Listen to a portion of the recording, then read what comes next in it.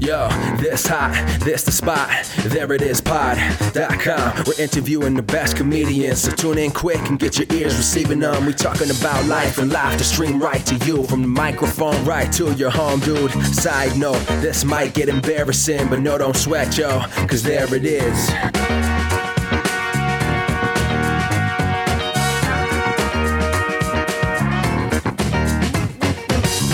Welcome to the There It Is podcast, America's podcast where we talk to interesting people. I'm your host, Jason Farr. Let's do this.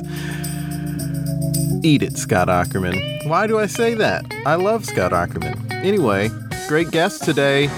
We have Woody Foo on.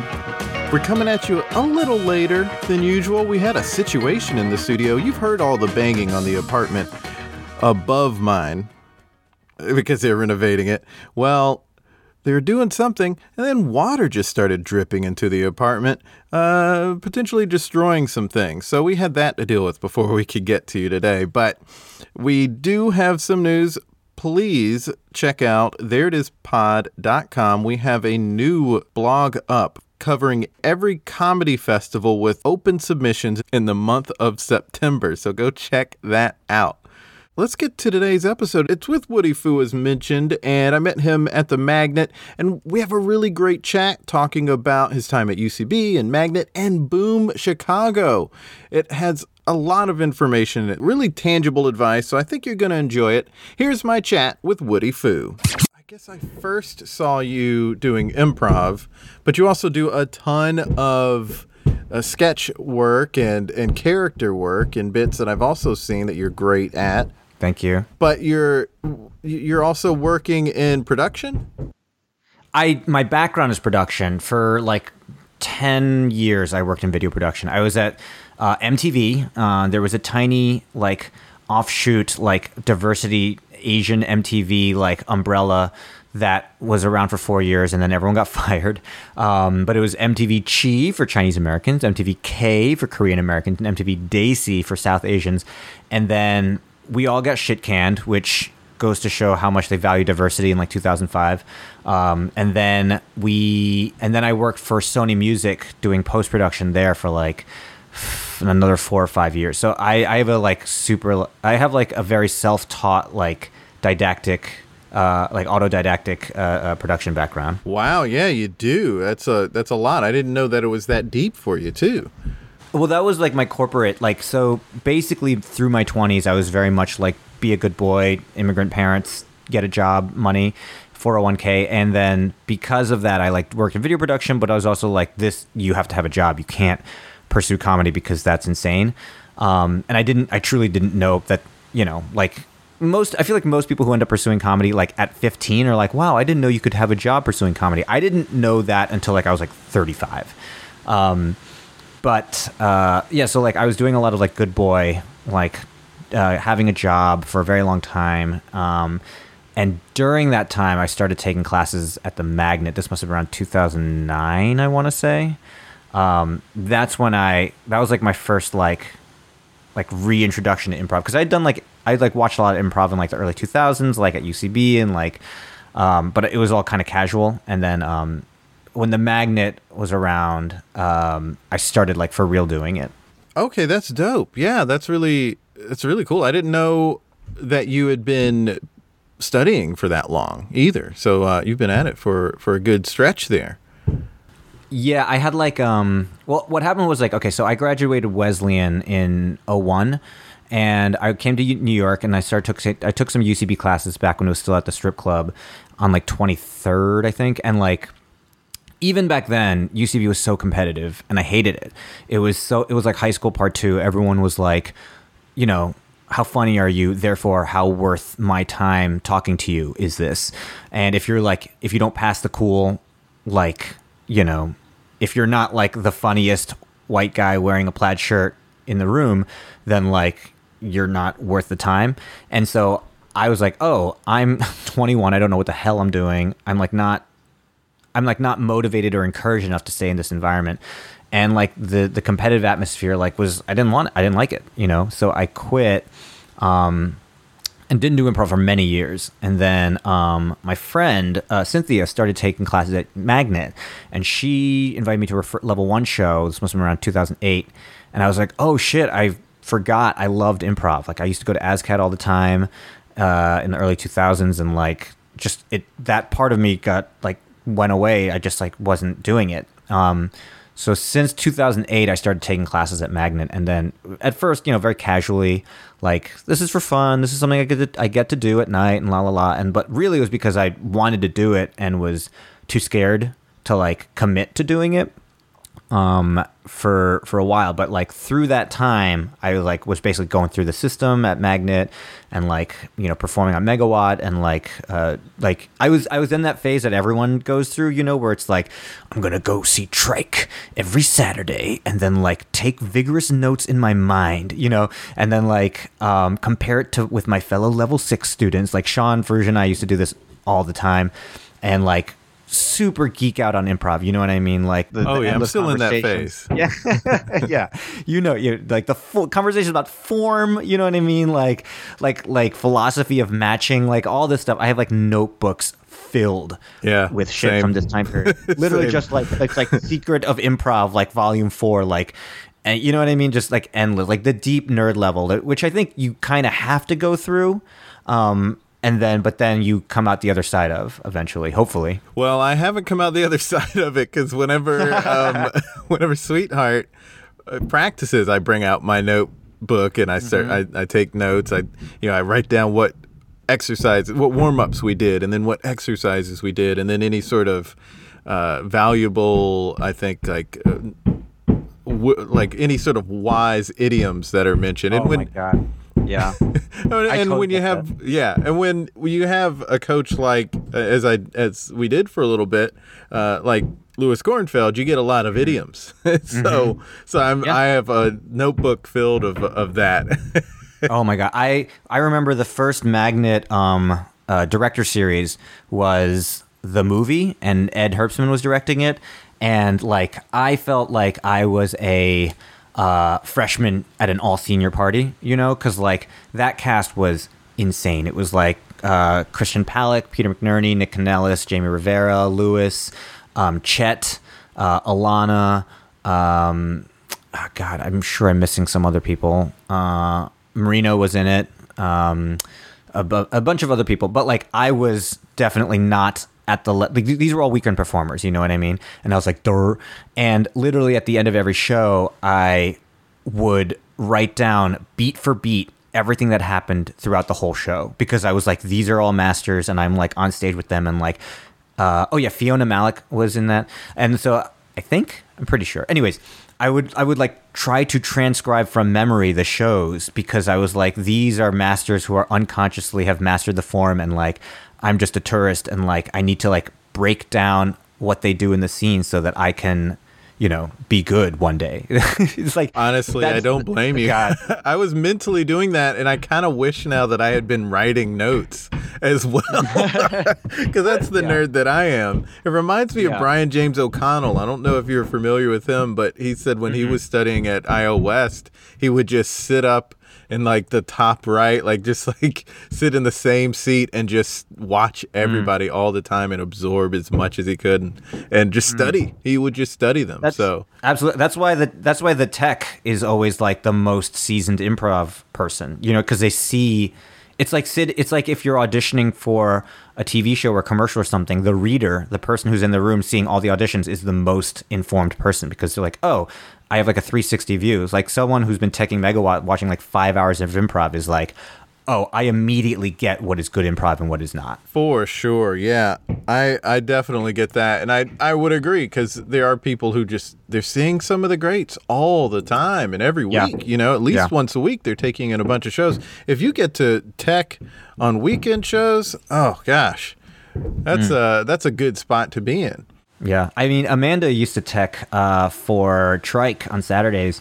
And she's, it's obviously like very early on, she was like, I am so nervous about calling it at the wrong time. And like, you know what I mean? Like, this is like the top billing show of the theater, and like, I'm responsible for like figuring out when it's just right, when it's supposed to end. And like, that's never mind like the technical aspect of like I have to black it out and press play on the song and make sure the volume's up and the timing has to be right. You know what I mean? Like, has to feel narratively satisfying. Like, I totally get it. I'm like, geez, that can be overwhelming too. For sure. And you mentioned Amanda, an alumni of Sweetheart. She's I'd say once you're in Sweetheart, you're always in Sweetheart, but she stepped away for grad school. But she's so great, such a diverse performer. So yeah, she's great. You also mentioned Wesleyan.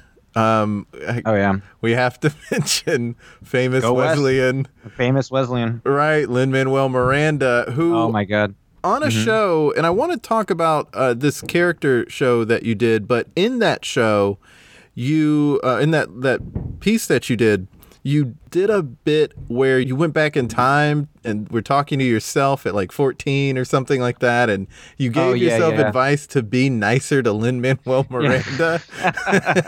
But you did overlap there. I mean, you graduated the year before he graduated. Yeah, I was a year above him. And there's apparently a tweet that oh my God, connects you to, and I have the tweet.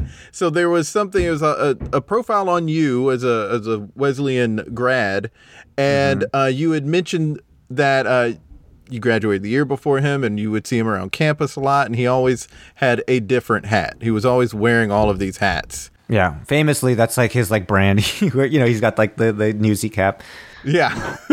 And he responded, Woody was always in a brown or beige hoodie and impossibly cool. This checks out. Right. Yeah. Well, okay. So, like, yeah, in that interview with the Argus, which is a Wesleyan paper, we talked about Lin-Manuel Miranda, and I was like, oh, yeah, he always had a different hat on. And also, because I didn't do theater in college, so I didn't really know him, but, like, I'm sure we probably saw each other at a party, like, once or twice and got in a conversation or something. But my main memory of him was that he was, like, so positive and always like optimistic and smiling, and like I saw this like this shining optimism in him. Like I was like, he's positive, and obviously it was because I was not positive, you know what I mean? I was like not enthusiastic and positive about my own career, and I was like, that guy's figured something out, like why can't I? Yeah, and he is like always beaming. Yes. Oh yeah, that's like his thing, is like if you just mental image, your residual mental image of him is he just smiling. So I said this, and of course, true to brand, Lin-Manuel like weighed in via tweet and was like, and even complimented me, even though like in my thing, I was like, that guy was annoying because he was so positive. I was like, man, this guy is so like gracious in that way, And I was like, man, that of course, he knows what his thing is. His thing is like, this is me, and I'm not going to apologize. I'm like optimistic, I'm positive, and like even when like fellow alum are like, that guy was annoying because he was so positive. Like he's still going to say that you're impossibly cool. Yeah, I know. I'm like, well, now that you just proved it, like I am an asshole. But no, yeah. That was I was very like, when I saw that, I was like, oh, that's really funny / makes total sense. Oh gosh, yeah, I love that about him.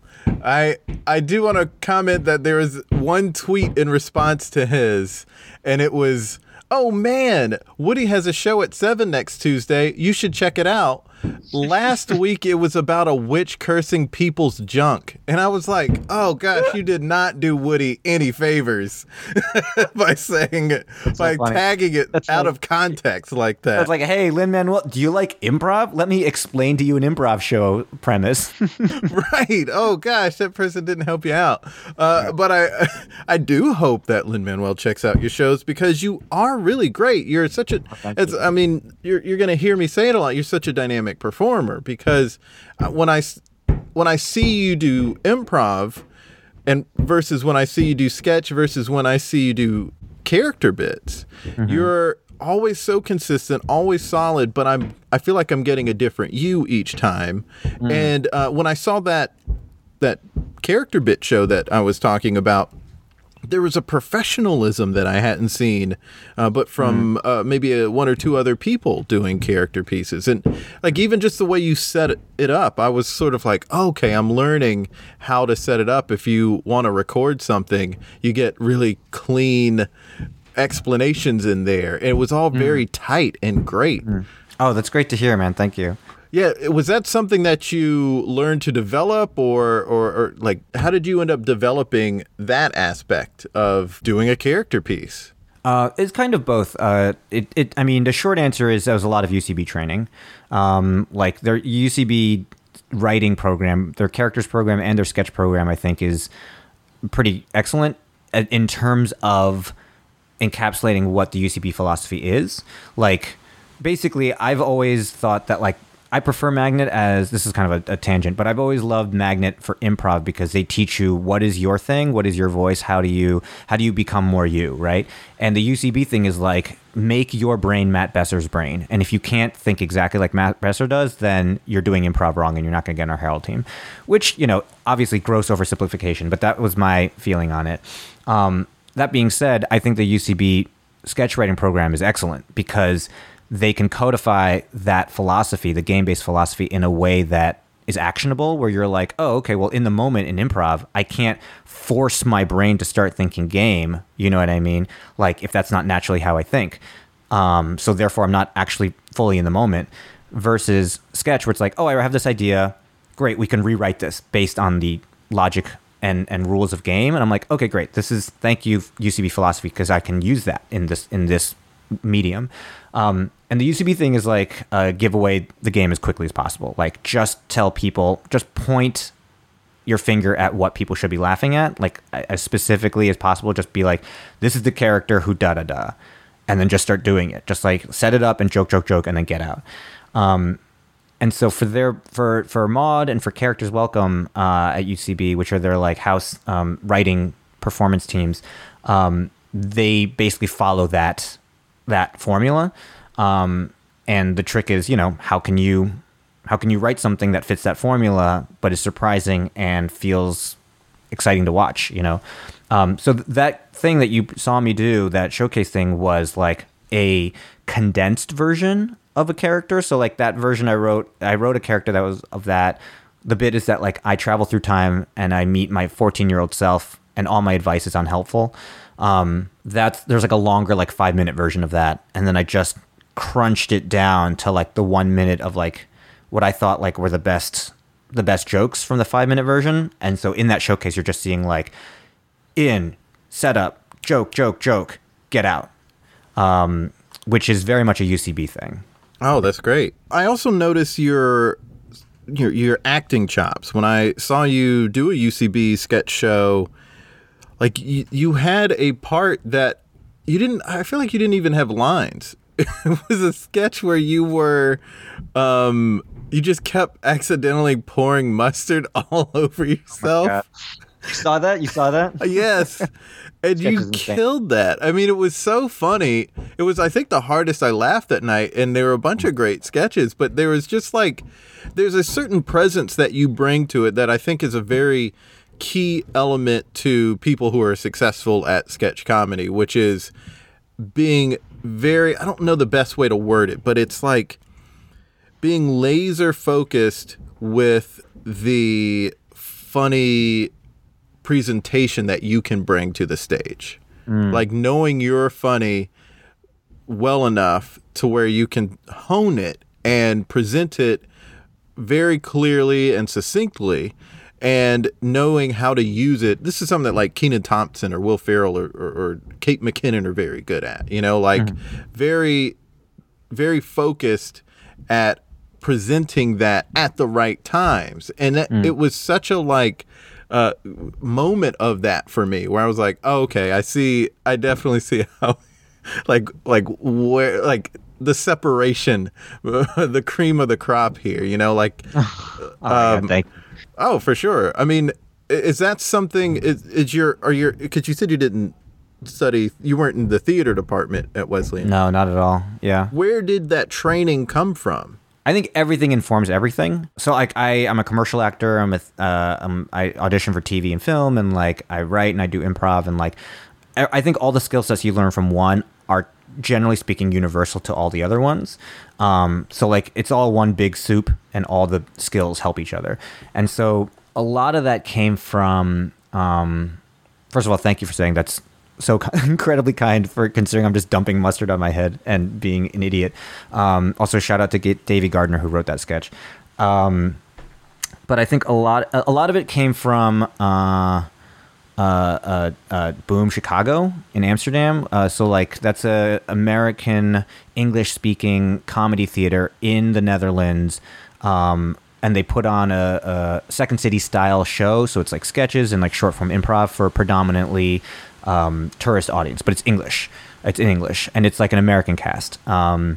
And there's been like some like famous alum, like Jordan Peele and Seth Meyers are like their two biggest exports. Yes. I was going to mention them. Oh yeah, they're like, and there's other cool people too, like Ike Barinholtz and like Matt Jones, and like a lot of great people have gone through there. But anyways, and they that was like boot camp for me. That was like comedy grad school for me, because it was like you get reps every night for a year basically. And yeah, like, that's what Seth Meyers was saying about it. Mm-hmm. And I mean. And it's a training ground, because it's like when you do improv, it's like, this is it. This is an audience that it's not like an audience that knows you. It's not like Harold Night where everyone there is amped because they know that you're their favorite performer or something. It's, it's it's like the famously hard to impress Dutch with their arms crossed. You know what I mean? Or like, and the same thing with the writing. The writing like has to be like broad, but also like broad enough that everyone understands, but like specific enough to you so you enjoy doing it every night. So a lot of it came, I think, just from like doing that. I mean, I think with anything that's like the 10,000 hours thing, and this has to do with the improv thing we were talking about before, is that like you go through that phase where you're so hard focused, you're like, I have to be good at improv, and that means da da da da da, like these things that I want to learn how to do or master or whatever.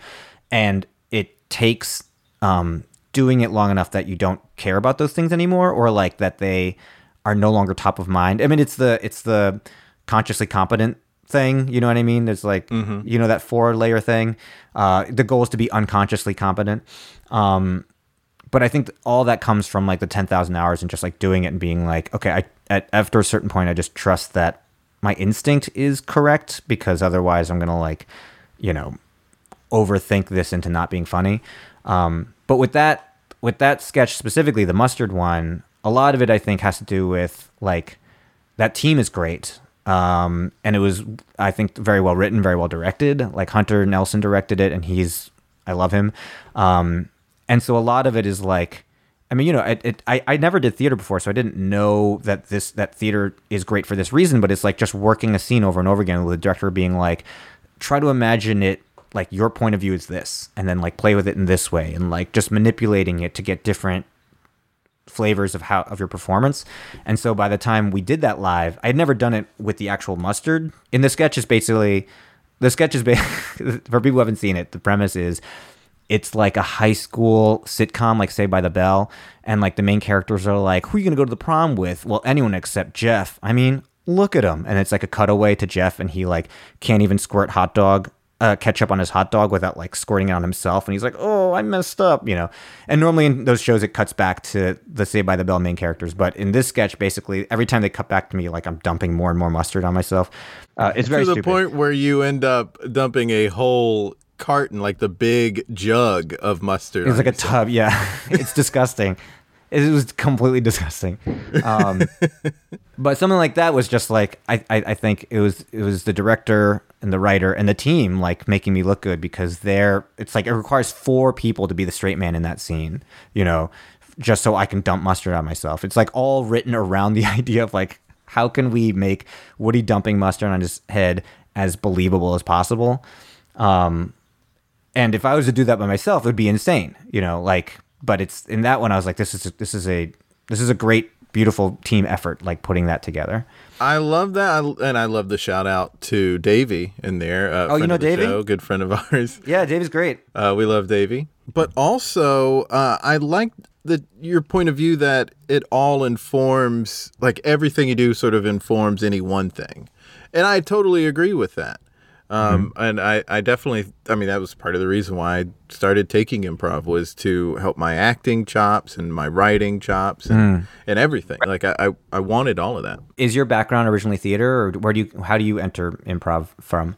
So in college, I minored in theater, but I was a mass communication major, media major. And when since I was a little kid, I wanted to be an actor and do comedy, but I definitely went through school saying like, oh, be the good kid and get a job. And so I was like, well, this is it. I could get a job in radio.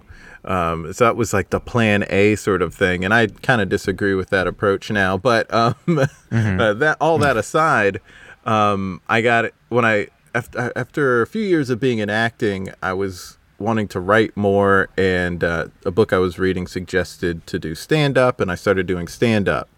And then I saw, after a few years of doing stand-up, I saw ASSSSCAT, like the DVD, and just fell in love with the idea of improv. And I was in South Carolina, but there was no improv to do in South Carolina until my old theater came to town, and they started their stuff, and eventually I started taking classes there. Then I moved here after a few years. So, yeah, I guess it was 3 years of doing improv before moving to New York and starting classes at Magnet. So that's how I got into it. It was just like always having a love for comedy and nerding out about it ever since I was a little kid. And wanting to perform. And improv thrives on that. Is like improv would not exist if not for a bunch of nerdy people thinking that they can be more clever than other nerdy people. Right. On the fly. Yeah. As long as that type of nerd exists, improv will be fine. Absolutely. And I miss going into the theater and watching shows so much right now, talking to you about all this. Yeah, totally. I want to talk about your comedic perspective because you write these character pieces and you do improv, so you're while you're also acting other people's work, you have your own perspective. What would you say is your perspective? Man, if I knew, I would have a lit agent. It's hard to say, because I feel like a lot of my comedy up until probably when I went to Boom, honestly, which was 2015, was very much rooted in like my first big influence was Monty Python. So a lot of like kind of patter song, hyper specific details / like huge absurdity, very physical, all the John Cleese stuff. All the goofball shit, like all the Holy Grail and Life of Brian stuff. I loved Monty Python and like had their CDs and like I could probably recite to you like entire sketches from memory, or at least in 11th grade I definitely could. And that was like a huge thing, and I was a huge fan of like that kind of like absurdist, like but like kind of grounded absurdist, like very committed absurdist comedy. And so a lot of that was I tried to do that as much as possible in improv. I think before I went to Boom, a lot of it was me figuring out what I like to do in improv scenes, and it slowly I realized that it was that, which right before I went to Boom was I performed with Metal Boy like regularly, and like that was the team where like that was like my first Megawatt team that like everything. For everyone who doesn't know, Megawatt is like the house team improv system at the Magnet Theater. That was the team that I really clicked with because I'd been on like 6 Megawatt. Oh yeah, I guess that was 6 years into your Magnet Theater run. Yeah. Yeah. I'd been on so many Megawatt teams that I was truly like, by the time I got on Metal Boy, I was like, all right, if this doesn't work out, like I think I'm done. But that team really clicked, and like and especially because that team is so cartoony that I really got to indulge like the weirdo absurd shit that I can't really pull off with most teams, or at least not with such like as quickly as we do it. And so that was it up until Boom, and I think Boom changed things for me because it was the first time I was like, oh, you can do this professionally. Oh wow, and okay.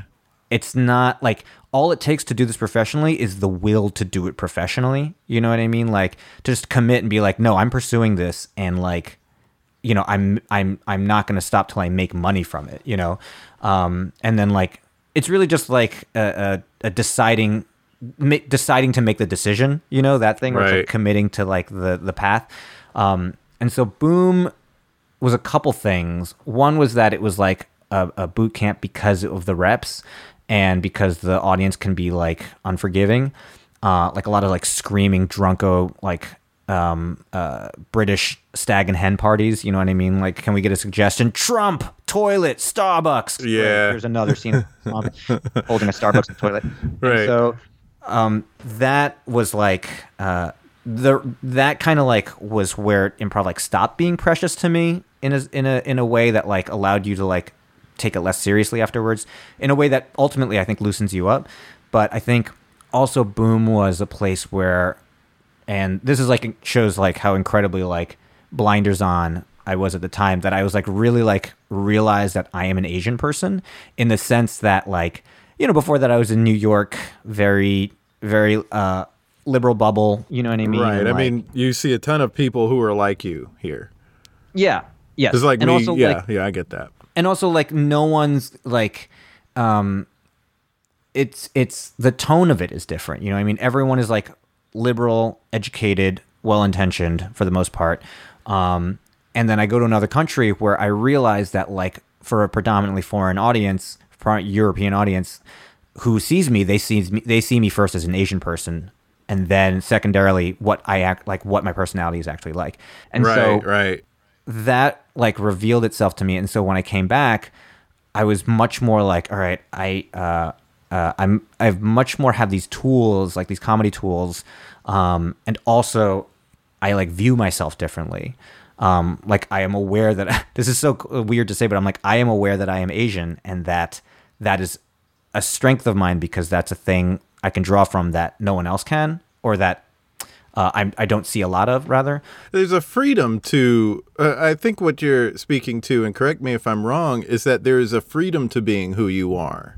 Because before you went to Boom Chicago, it was sort of like, yeah, this is normal, me being who I am. So I don't need to highlight anything. I don't need to focus on it or think about it from that perspective. But when you weren't in that New York bubble where you are accepted for who you are by most of the people around, and people just see you as an Asian first, when you come back, it's like, oh, and I don't want to put words in your mouth, but I think for me, having that experience coming from South Carolina, I've sort of like, oh, I've been taking for granted a lot of things because I have a lot more freedom to be who I am here than I did there. And it also cuts you off from a lot of your own voice, because it's kind of like high school, where you're like, my job is to just assimilate into high school and not draw attention to myself because I want to get out of here and go to college, and like not actually be as weird as I actually am.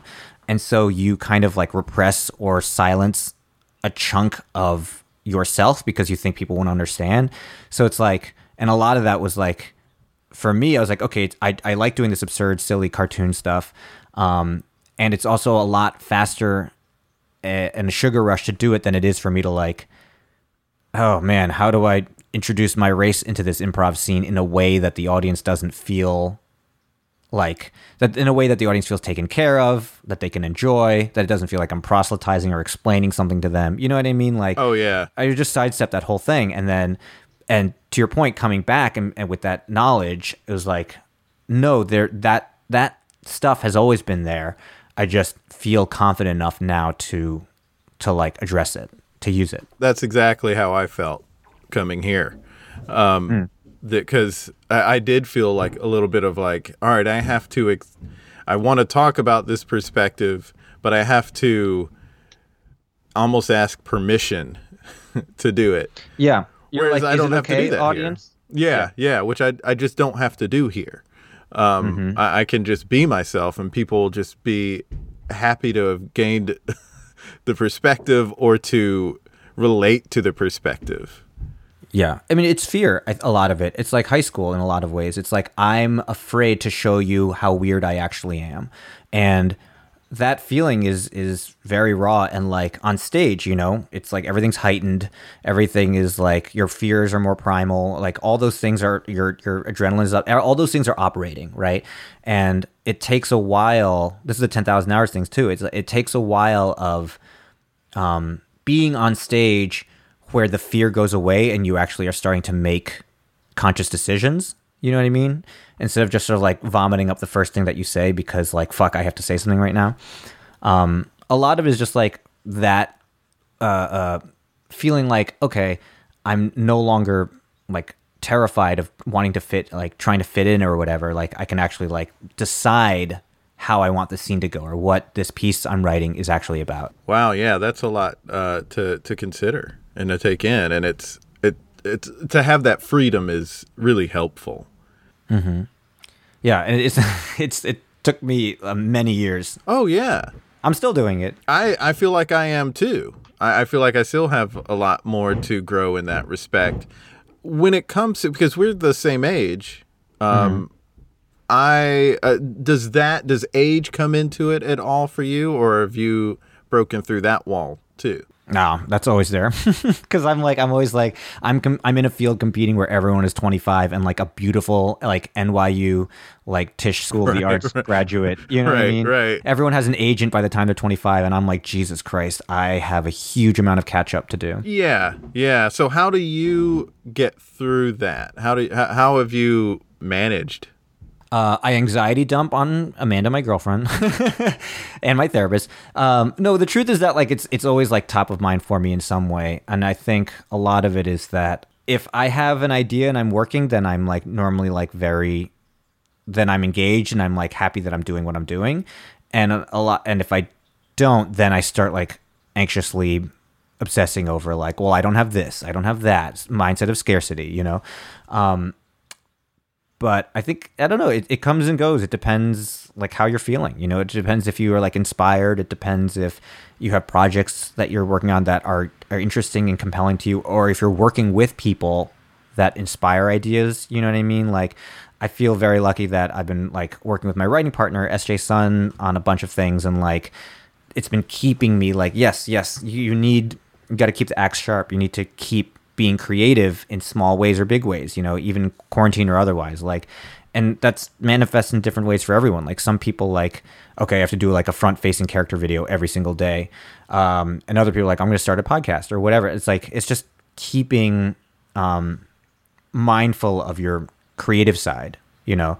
And I think if you can keep doing that, I mean, this is also like Big Magic. I've read that book. Liz Gilbert. Yeah. Oh, yeah. I've totally read that. Yeah, I love that. Love that book. But it's that kind of thing, too. It's just like being receptive to the muse, you know, like just keeping the axe sharp and doing your due diligence and like understanding that this is work as opposed to like, this should always be fun. And if it's not fun, then like I'm sad. But you're always like working so that when you're in a state to accept the big idea when it comes and you're like, oh, I'm like, I have muscles. I can do this, you know? Yeah. I think one of the things that inspired me recently was Cambry Cruz. I'm sure you've heard of her. She's the founder of QED and runs that. And she was, I interviewed her a few weeks back, and she really inspired me because she was saying, like, you know, she's almost 50 and she has braces, and she is getting back into ice skating and learning to paint with watercolors. You know, like she's taking on new things that the old school thought was, oh, you got to do that young. You got to start doing that when you're a teenager. You got to start, once you're older than 25, just don't do it. Don't bother, you know, and it's like laughable to even try. And just, I think there's a courage to her doing that stuff because of the way people talk about it. But I don't know if she looks at it that way. I think she looks at it as like, this is the fountain of youth. This is what keeps me going forward and growing as a person and happy and healthy mentally. I just love that. I love that. Yeah. That's a great way to think about it. That it is the thing that keeps you kind of in touch with like child brain. Yeah. Some of the people I'm most inspired by are people who said, who cares about age? I am going to do this thing that I want to do because I want to do it, and I shouldn't have to be young to do it. Mm-hmm. Yeah. And I think all those, like, I get in my head like all the scarcity and lack, because I'm like, well, I'm a certain age and I should be this, I should be that, and I should be at this point in my career because, you know, and I think that's, you know, it's practical thinking. It's also very much like a child of immigrant thinking, but it's going to be there no matter what, you know what I mean? And like, that all also goes back to the original decision of like the decision to decide, like, when I came back from Boom, I was like, I am going to. One of my castmates, Emily Fightmaster, they were like, I am now only going to do work. I'm only going to get paid for jobs if it's in the world of comedy. So writing, performing, acting. I'm not going to do bullshit side jobs to sustain comedy. And I'm like, that is so impressive. And like they were able to do that. And I'm like, I did the same thing when I came back from Boom. I'm like, okay, I'm only going to do jobs that come from performing. I'm not going to like be a waiter or like do a side tech job or whatever. And there's that like leaping without a net quality to it. That's like, you have to make it work because this is the thing you committed to do. Oh gosh. Yeah. And that takes some bravery. And I love that, that you're doing that and you're going about that. Oh my gosh, so much anxiety all the time. Oh, for sure. But you know, when you said that it's that's always there, it sort of made me think. I'm sure that the way you meant it was that concern is always there. But I also heard it as that thing that you want to do is going to be there no matter what. So the way I like take that is, I can either do it or not, and it's my choice. If that thing that I want to do, regardless of the concerns that are there, that thing that I want to do, whether it's learning a new skill or putting myself out there a certain way, I can either do it or not do it. It's always going to be there. And so if I want to do it, I'm going to choose to do it. Yeah. And it's also like part of deciding to do it is like, it's the big magic thing, is like, I'm going to work my skill set such that when the idea comes, I'm not going to ignore it and just let it die. I'm going to be able to honor the idea with all my faculty as much as possible. Yes. You also mentioned Emily Fightmaster, and they're great. I was at a... Brilliant performer. Yeah, I was at If Cincy, and they performed and was phenomenal. And commands the stage. Oh gosh, that's the thing. So commands the stage, and just walking out, just being there, not in how they perform improv, but just, oh gosh, I love Fightmaster. Love Fightmaster. Let's talk a little bit about your acting work, because you've done some cool things. Like you've been on Comedy Central. I guess Roy Woods Jr.'s thing that was for that was a Comedy Central show, right? That was a sketch that they filmed to help promote one of his stand-up specials. Ah, right. How far into your doing improv was that, or was that before you started improv? Pursuing acting in general. So that came after Boom also. I came back and I had all this energy and like drive and mojo, and I didn't know what to do. And I was like, should I just start doing stand-up? Should I write a one-man show? Should I, you know what I mean? Should I move to Chicago and go through the Second City so that I can try to get main stage? Should I move to LA? Like, all those were in my brain. And I decided to stay in New York. And one of the things that happened was Ed from The Magnet was like, oh, do you have a commercial agent? Are you auditioning for commercials? I'm like, no. He's like, that's step one. You know what I mean? Like, and that's the thing, is that like, I think everybody in improv, or at least everyone in UCB, I think, feels a little more entitlement in this regard than Magnet people, because UCB is much more overtly like industry facing. But it's the idea that like, there's a sequence of your career if you're a improv person, if you're a veteran improviser, right? It's like you go through improv and then you do a team, then you do a weekend team, and then after that you realize you want to try to do this for real, and then that means getting a commercial agent, and then maybe getting a TV agent, and then like writing a pilot, and then maybe becoming Broad City or whatever. Like people have it in their mind, this linear path, which at the Magnet I like, the Magnet they don't really have like a lot of industry facing initiatives. But Ed was like, oh yeah, like I'm going to set you up with a meeting for my commercial agent. I'm like, great. Yes. Thank you, Ed Herbstman. Shout out to Ed Herbstman. And from that I was like, oh, I also took a meeting with Nick Vitale. Shout out to Nick Vitale.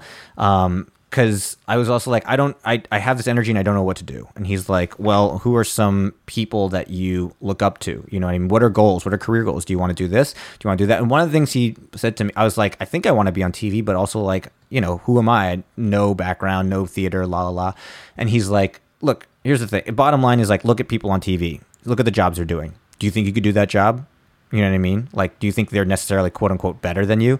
And I'm like, no, I could do this. You know, and that's part of the decision to decide. I was like, I guess it's not crazy to think that I could be on TV or audition for TV, you know? Like, it really is just like anything else. Like, you just have to put in your time and, like, know what you're doing. Or at least have some sense of, like, what you can do that's different from other people. So for that, the Roy Wood thing, that was just, like... that was actually, I got that, I think, because I knew the director, Michael Wolf from Story Pirates. Shout out, Michael Wolf. He knew me from Story Pirates, and he was directing that short. And I think he called me in because we already knew each other. But like all the decision to act stuff came. Oh my god!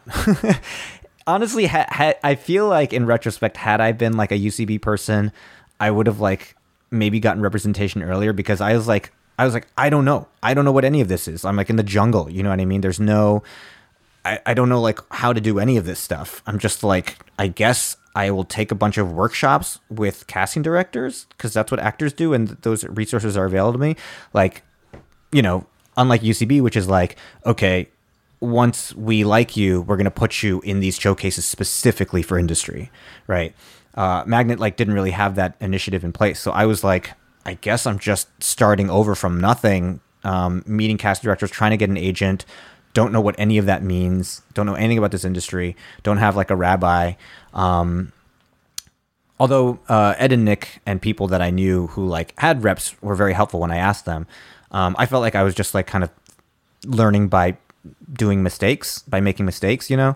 And it took, that was a whole other like very like daunting learning curve. That was like 2 years of me. That was like 3 months truly of me trying to get an agent, like meeting like, I was like aggressive. I'm going to meet an agent like every day. I'm going to sign up for all these like pay to plays at like one-on-one and actors connection, la la la.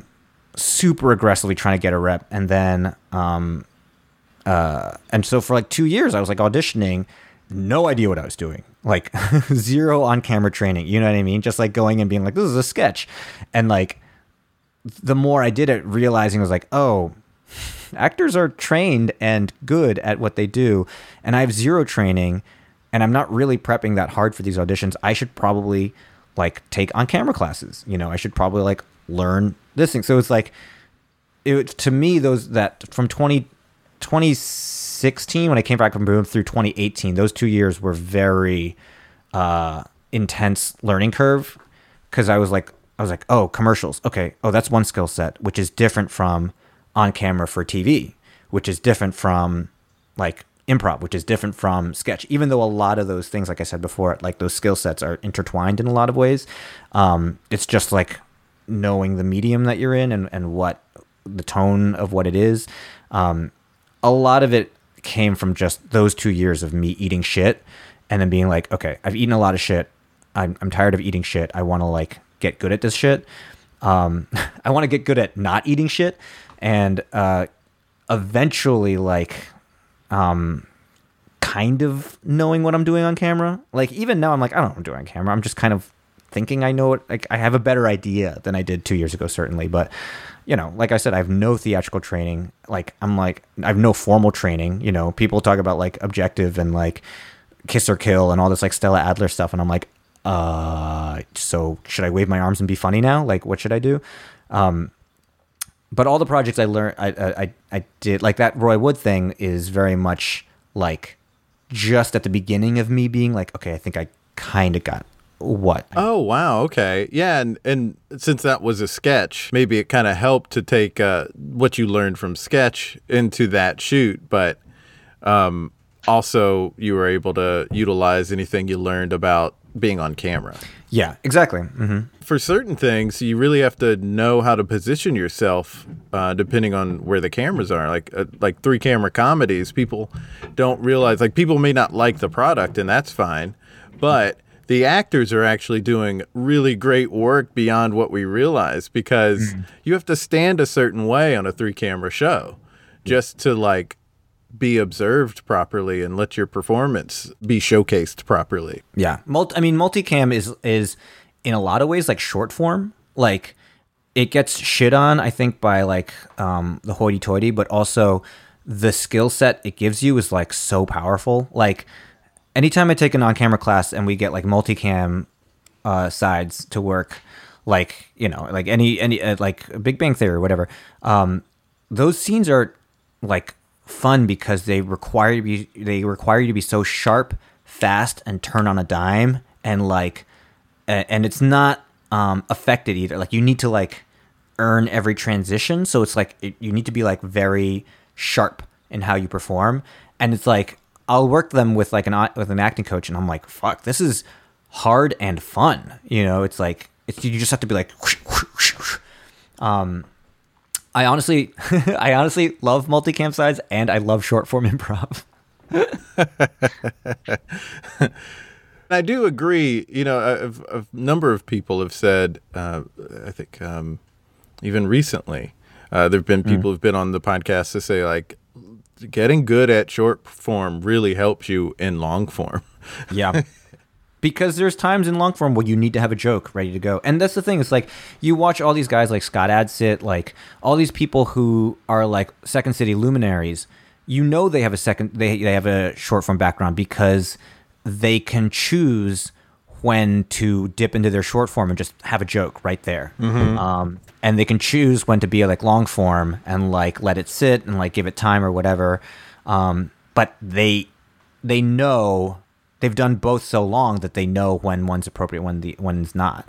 And also short form is like all cheap tricks, but it's like incredibly easy to watch. It's incredibly entertaining. You know, like all that like dance and like sing suddenly and like new choice, whatever. Like, I love those games, I'll be honest. I like it when it's good, for sure. Something sort of burned me on it because I didn't have a problem with short form at all, and I heard people sort of dog it, and I was like, whatever. I it's fine. It's fun to do. I was having fun doing it at my old theater, and then I was at a festival where the headliner was just shitting on it in the workshop that we did, and then that night I saw a short form show from a big theater, or semi-big theater, and they were doing all the things I didn't like about short form. And so it made me go like, it like shattered the glass for me.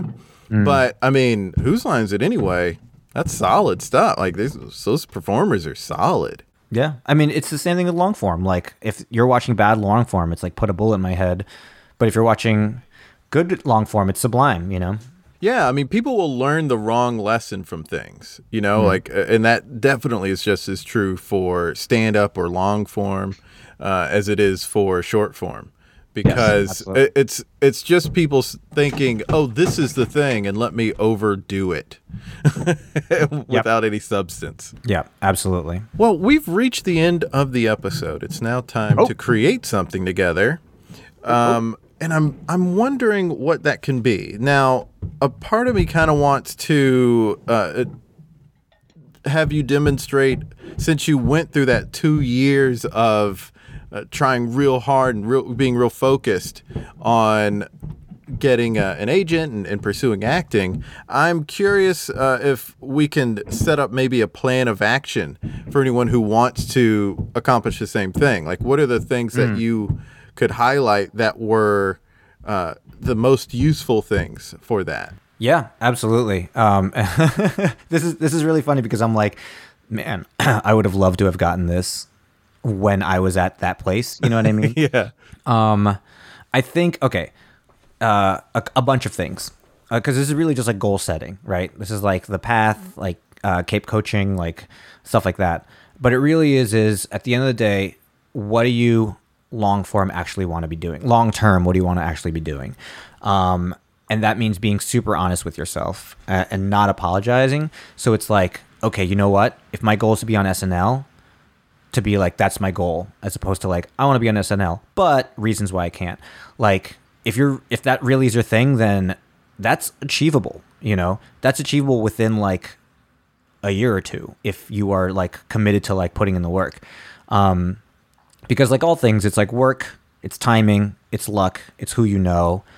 It's mostly luck and timing, but you need to be ready. You need to have done the work, you know, similar to the big magic idea. But like, so practical steps. When I came back from Boom, it was 2016. I was like, I want to pursue this, but I have no idea what and how. I think I want to write. I think I want to perform.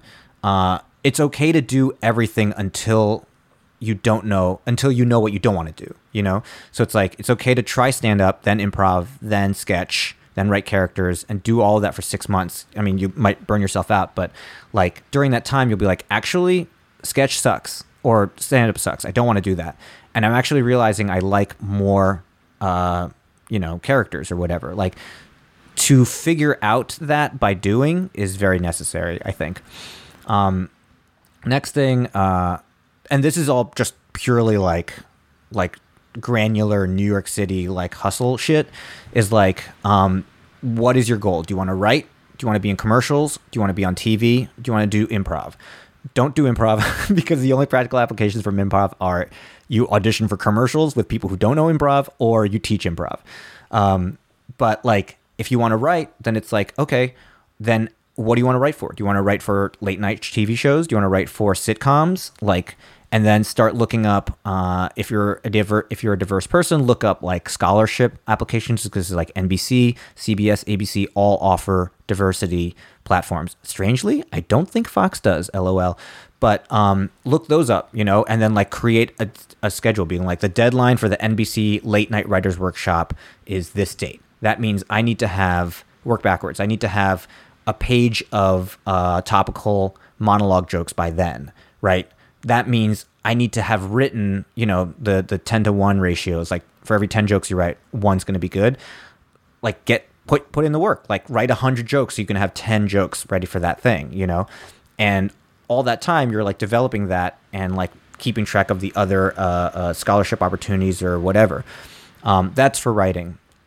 Also, like if you want to get a lit agent, you know, ask people who, this is the other thing that I learned from Nick Vitale, which is almost nobody, if you approach someone and you're like, hey, person I don't really know that well, who I respect, can I get you a coffee sometime just so I can like kind of talk to you about career stuff because I respect your point of view? Almost everybody will say yes to that. And that's invaluable because like to have a candid conversation with someone who actually like can tell you the nitty gritty of how to do something. Like this is how I found out how JFL works. This is how I found out how to get a manager. This is how I found out like, should I try to get different representation? You know, like all kinds of like information can be gotten if you just ask people that you respect.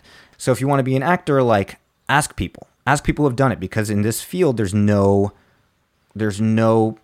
guide, there's no map. It's just people going, everyone's path is completely different. Something Ed told me about acting, the only two things you're in control of is how prepared you are and whether or not you quit. And that lesson is so true. And such good advice. I think about it all the time, because usually when I'm thinking about quitting, but it's like, so in an acting world, it's like, okay, so what do you want to do? Do you want to be a commercial actor? That means getting a commercial agent. That means asking your friends who have commercial agents, you know? Do you want to be a TV actor? That means getting a TV agent. And then same thing. How do you meet these TV agents, right? If you're at a theater like UCB, which no longer exists, but like has access to industry nights, then like that could be like a plan. Like my goal is to be on Herald Night or Maud Night so that I can showcase for industry, you know? If your goal is to be a stand-up, then it's like, okay, I got to hit open mics like every night, multiple times a night, you know?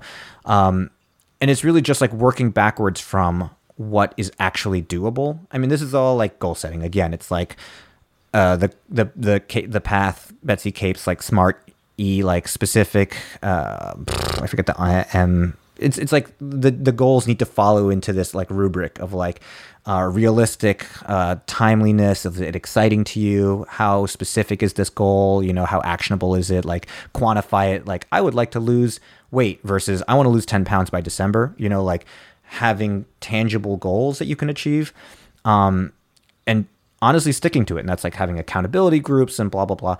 But like all of that is like execution, but it all goes back to the original decision to decide, which is like, all of this is moot if you don't want to commit to it. You know what I mean? So that original thing of like, what actually lights me up? What do I actually want to do? Perfect world without any shame. What would I love to make? For me, it's like, I would love to make an Asian Key and Peele sketch show with my writing partner, SJ. That's one of my dreams, right? And so like, okay, I don't know how to do that, but I know how to like, right. I know part of it is just keeping writing sketches and like being receptive to the idea of making them like in quarantine or whatever. And like trying to make that happen, but also having, working on other things as well. But like being realistic and unapologetic about what you actually want, even if it's like crazy pie in the sky, because you work backwards and you can do those things in a manageable, like linear way. And LOL linear, none of this is linear, but it's also like, if I look at it from now, it is linear. If I look back 5 years ago to now, it does seem linear, even though when I'm still inside of it now, I'm like, what the fuck is happening? How does this lead to that? This is all fucking chaos. I should go work at Best Buy. But a lot of it is just like, kind of reinvesting in your original goals as well. And like revisiting, being like, do I still want this? Maybe I don't want to be a stand-up anymore. Actually, I'm finding that I enjoy acting way more than writing, and writing sucks and I've always hated it.